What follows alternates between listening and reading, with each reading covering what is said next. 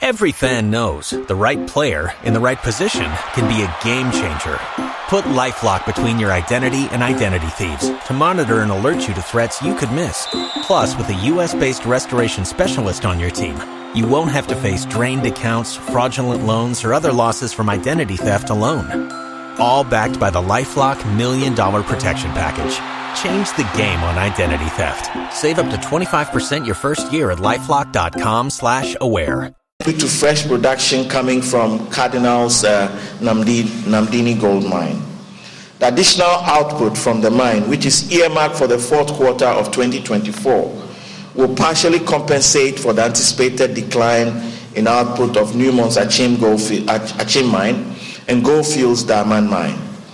The latter mines are approaching their end of life, with a projected output range of 1.1 million ounces to 1.3 million ounces in 2024 from the small-scale sector.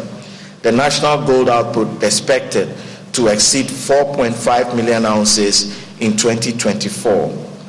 Regarding manganese production, the planned output for 2024 is expected to double to 5 million tons. So really good projections for the year 2024 for us. The main downside risk, however, is to the overall mining production outlook in 2024 includes the high fiscal and regulatory costs, encroachment of concessions by illegal miners, and sometimes we're not being too sure about policy with respect to implementation of, say, the Gold for Oil program and the impacts on its operations on small-scale miners. I'll go a bit more into details on that. The economic contribution of the mining sector in 2023. Despite the challenges that I've talked about, the mining sector continues to be the backbone of Ghana's economy. Impact on gross domestic product. On the back of the high turnover in mineral production, the mining sector's value added to the economy increased from 9.3 billion cedis as of the end of the third quarter of 2022 to 13.8 billion cedis as of the end of the third quarter of 2023. In terms of its contribution to gross domestic product, the share of mining in GDP improved marginally from 6.5% at the end of the third quarter of 2022 to 7% in the equivalent period in 2023. All right, turning to our top story this afternoon, the Economist Intelligence Unit is advising government to go into negotiations with private creditors or Eurobond holders with tact, since the creditors would demand different and complex restructuring terms compared to bilateral creditors. The UK-based firm says it has doubts whether negotiations with the private creditors will be concluded by middle of 2024. Finance Minister Ken Ofori-Atta has said that the government will begin negotiations with Eurobond holders and commercial creditors seeking 40% of haircut. But speaking on the Africa Outlook 2024, principal economist Benedict Craven said it is difficult to negotiate with private creditors.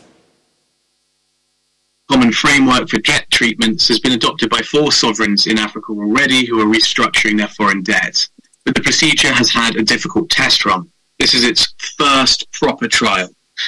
Chad successfully concluded a treatment under the framework, but had a fairly small creditor pool. For those with a more complex creditor profile, like Zambia and Ghana that you mentioned, Pat, there have been setbacks at pretty much every stage of the restructuring process. And it doesn't seem like either country will be able to conclude talks before mid-year. Our real concern here is on the optics, or the messaging that all this delay sends out to other sovereigns at high risk of debt distress. Now, Zambia and Ghana will establish some precedents that can speed up the early stages of negotiations for any new default.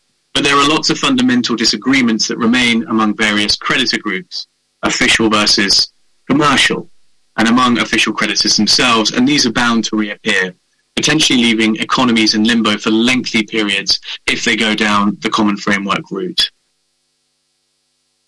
Right, Professor Peter Quartey is Director of the Institute of Statistical, Social and Economic Research. He joins us on Zoom with some perspective. I know you have a busy afternoon. Thanks so much for joining us, Prof. So the Finance Minister has already indicated talks with the private creditors are going to be tough as it seeks 40%. The government seeks 40% haircut. The EIU, we just said, is advising government to be tactful since the private creditors are going to demand complex restructuring terms. What should be the approach as government heads into negotiations next week? I think you're very much right. IEU is very much right. We need to be very tactful in engaging private creditors because this is money they have invested. This is lifetime investment. Some are borrowed or some are investing people's funds, and therefore you're going to give them a shave or a haircut. You ought to also be mindful that these are investment, people's investment. So I think we should go to the table not with the attitude of take or leave, but go with the negotiation skills and make sure there is a win-win situation. Put yourself in their shoes and also get them to also put themselves in the shoes of government to ensure that we arrive at some consensus. At least the bilateral creditors have set the tone, which then tells you what the private creditors will do. But having said that, a 48% shave or haircut might be quite severe, and therefore we need to engage them on what terms that are suitable, and also what would also government can also accommodate, so that we move the process forward. But it's a complex process. It's quite complex. For bilaterals, it's quite not too difficult. But when it comes to private creditors, there are many. They have different goals. There are different objectives. They are investing funds from different sources, and therefore trying to negotiate with them is quite a complex situation. The good thing, however, is that the bilateral creditors have set the tone. Yeah, the EIU does not think an agreement will be reached until the middle of the year. What challenge does this present? How is it to our advantage if we can speed up negotiations? Well, to some extent, once we have suspended payments, there's some advantage there. However, nobody wants to live under suspense. Nobody wants to live in a situation where the future is unknown, because it will send a signal to other international creditors or investors who want to engage Ghana, and they'll be very cautious. They will sit on the fence until we broker an agreement. So, in as much as it gives us some space, fiscal space, not to pay interest, etc., it also puts us in a situation where you cannot onboard new investors, new creditors, etc. So it's a catch-24 situation, if I could put it that way. Okay. Meantime, the executive board of the IMF is hoping to meet tomorrow, Friday, January 19, in Washington, D.C. At least that's all we know, to carry out Ghana's first review under the fund program. Now, the finance minister has disclosed that the second tranche of the IMF cash will be advanced towards projects outlined in the budget. This represents a departure from previous programs where the cash disbursed was directed towards supporting Ghana's balance of payment needs. Yeah, the IMF has evolved over time. If you look at their disbursement, this is not the first time they are disbursing funds that are now channeled into budget support or financing activities. Previously, it was mainly for balance of payment support, but the institution has evolved over time, and they've realized it's not always the case. Now they look at the country's situation, they look at your financials, they look at your fiscal situation, or the needs of the country, and then they come into support. So the program, as we have designed, is basically looking at Ghana's needs at the moment, and they realize it's not just balance of payment support, but we need money to pay or finance other kinds of investments that has started, and that is very critical. There are some infrastructure projects that have already been started, and if we don't complete them, if we should go back to them, we're going to pay quite a lot of money. So I believe the time is now to finance some of this critical infrastructure. All right, thank you so much, Director of ISEP, Professor Peter Quartey. I appreciate your time with us this afternoon. Well, turning next to some other news, there are heightened calls for industries and other commercial establishments in Ghana to invest more in cleaner and renewable energy sources to complement their energy supply. Country Director of Daystar Power Group Limited, Victor Ezwonko, says whilst companies can maximize productivity through varied energy mix, renewable energy sources like solar would ensure green, sustainable operations.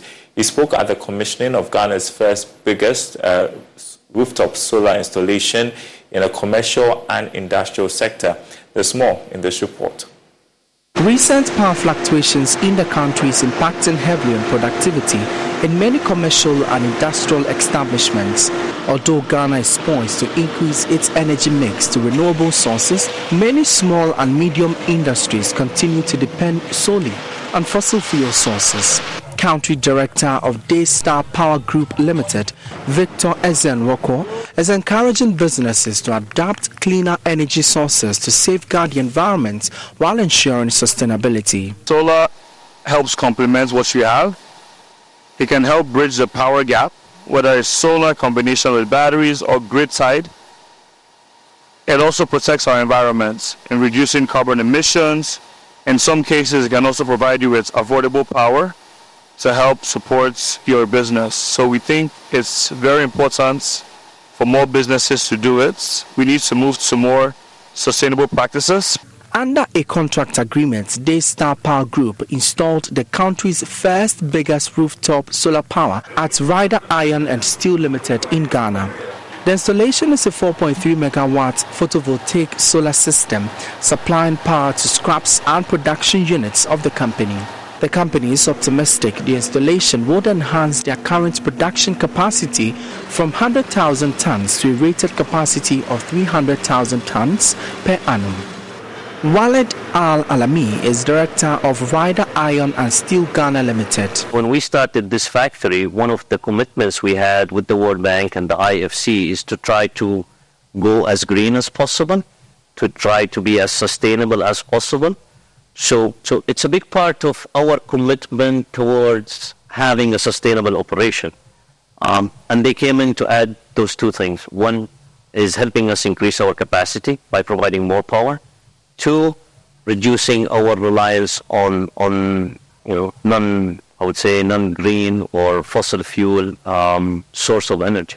The solar installation is expected to reduce carbon emissions at the company by about 50,000 tons over a 20-year lifespan. Caleb Bennett Dugan is the project engineer at Daystar Power Group Limited. This installation comprises of an external transformer. So we have a smart transformer unit. So with this transformer, the inverters are giving us a voltage of 800 volts.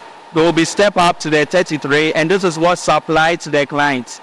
So as of now, we are doing close to 3 megawatts of power currently. See, we are taking 17% of their electricity needs when solar is running from morning to evening.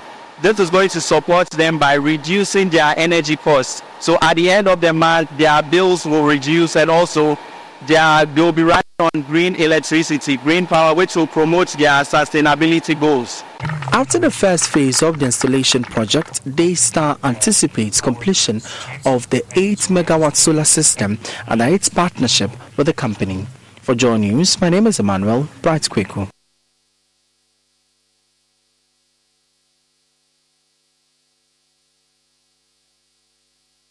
All right, you're watching The Marketplace. Next, the Joy Business Advisory Series. We have been taking a look at the working capital management, what it is. Yesterday, we talked about why small and medium-scale enterprises should set up operational policies that will safeguard their working capital and how that could give those good credentials that could aid in acquiring loans from banks and other financial institutions. Senior Manager, Accounting Advisory Services at KPMG, Stephen Berchi, joins us again to continue the conversation. I got the name right this time. Mr. Berchi, welcome to the Marketplace. And so today we're going to put the spotlight on corporations, right, large companies. And how is it different when we talk about working capital management from what we discussed yesterday about small and medium-scale enterprises? Thank you. So first of all, the differences will happen to be an areas that I'm going to talk about. First about access to resources. Mm-hmm. You remember yesterday I said that small and medium enterprises, they are limited in terms of getting access to resources, and even they don't have track records when they want to extend credit with their suppliers. But when you come to corporate organizations, it's very different. They have track records. They have wide access to a number of things, and it's good for them. Another area that we need to look at is risk tolerance. For small businesses, the risk is very high. Even when they are extending contract with suppliers, the suppliers can give them a longer period before they can pay them. But the corporate ones, because they have capital base and they are big, they are able to negotiate better deals, better terms and conditions to their advantage. The next one happens to be focus. Small and medium enterprises focus mainly on getting money to meet the day-to-day operational activities. Corporate organizations, they do so, but the focus is on profitability and stability, so that they will use working capital as a means of growth and investing in other areas. The next one happens to be flexibility. Small, medium enterprises, they are so flexible, they can adapt as and when changes happen. But when it comes to corporate organizations, they have good structures, and it's very difficult to break such structures. And therefore, it's also an advantage for them. When opportunity comes, you need to go through more bureaucratic ways in order to get what you want. And by that, opportunities may slip. Okay, so let's talk a bit more about the challenges that large corporates face in managing their working capital. Okay, so I'll pick the components. Put it on the card. Put it in the bag. These 3 bags used to be 6. Seems like the only thing going up these days is your credit card balance. If only there were some place to turn. Just ask your home. It's got equity. And with Rocket Mortgage, you can use it to get cash quickly for whatever you need. Visit justaskyourhome.com today. Call 1-800-863-4332 for cost information and conditions. Equal housing lender licensed in all 50 states. NMLSconsumeraccess.org, number 3030. We spoke about, it's also applicable to corporate organizations. When you pick inventory as a case, overstocking and understocking is a big issue. When they overstock, they tie up cash somewhere, and it also affects their storage cost, and so on and so on. And when it comes to understocking, they may miss a lot of opportunities, and customers may not be happy. So having optimal balance between overstocking and understocking is a big problem for corporate organizations. They are large, and therefore it's difficult. Another one happens to be receivables.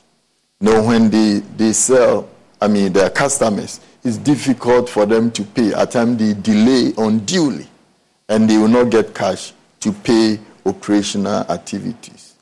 Another one happens to be forex exchange rate, because they are big companies, they can trade across beyond the borders of the country.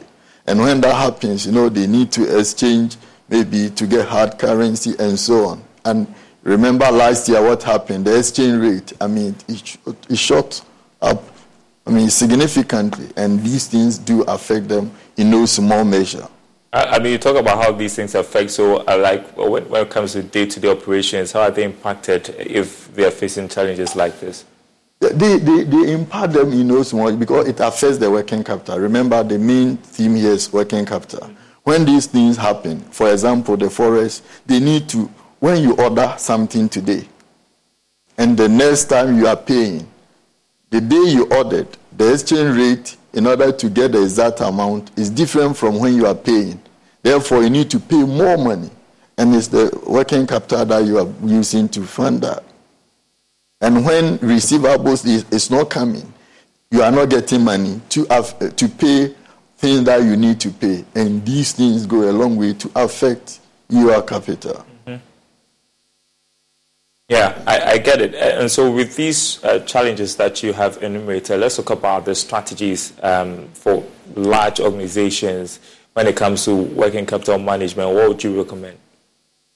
First of all, I would say that companies have to look at their cash conversion cycle.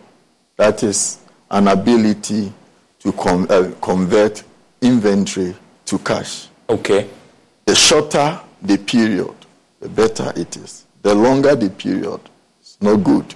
So they should analyze and reduce it. How can they reduce it? The average inventory days should reduce. The average receivable days should also reduce. And you should also encourage favorable payment terms with suppliers so that you can delay paying. And in that sense, you can get available cash. That aside, you also have to cash flow. You need to analyze your cash flow very well. Beginning of the year, you need to have your cash flow for the entire year. We break it down into monthly basis, weekly basis, and if possible, daily basis. And what it does is that because you have forecasted what is going to happen in terms of inflows and outflows, you have the view. So if, for example, in the month ahead, looking at your inflows and then outflows, you have a surplus. You take advantage of that, you can invest it elsewhere. But if it's a deficit, you need to ask yourself, what can you do? Example, if there are so many things in the receivables, encourage the team so that they can go and bring more money so that we can able to make sure that we don't go into any difficulties. Another area that we need to look at is managing the relationship. This is applicable to both the supplier and also the customer. I always say that relationship is currency. If you have relationship with somebody, even if, the person is delaying payment, your relationship will be able to, convince the person in such a way that what you need, I will be given to you. So relationship here is very, very important when you are in business. So that is what. And then the next one that we need to look at is ensure that companies should apply for withholding tax exemption. Okay. What it does is that, when you don't have withholding tax exemption, you need to, when suppliers are paying you, they need to pay that amount less, depending whether goods or services, withhold 3% or 7.5% and pay to GRA on your behalf. But when you have that withholding tax exemption, what it does is that they will not withhold any money. They will give you everything upfront, and you have money to meet your operational activities within the space of time. Well, just because you're talking about the cash conversion cycle, I want you to talk to us a bit more about how companies can analyze and optimize the cash conversion cycle to ensure that there's working capital efficiency. Good. So first you look at your inventory. When you look at your inventories, how many days is it taking you currently to convert your inventory to cash? And the number of days it takes, you make sure you reduce it as low as possible. You don't keep stock excessively. If you keep stock, there are so many costs that are attached. Another one is the receivables.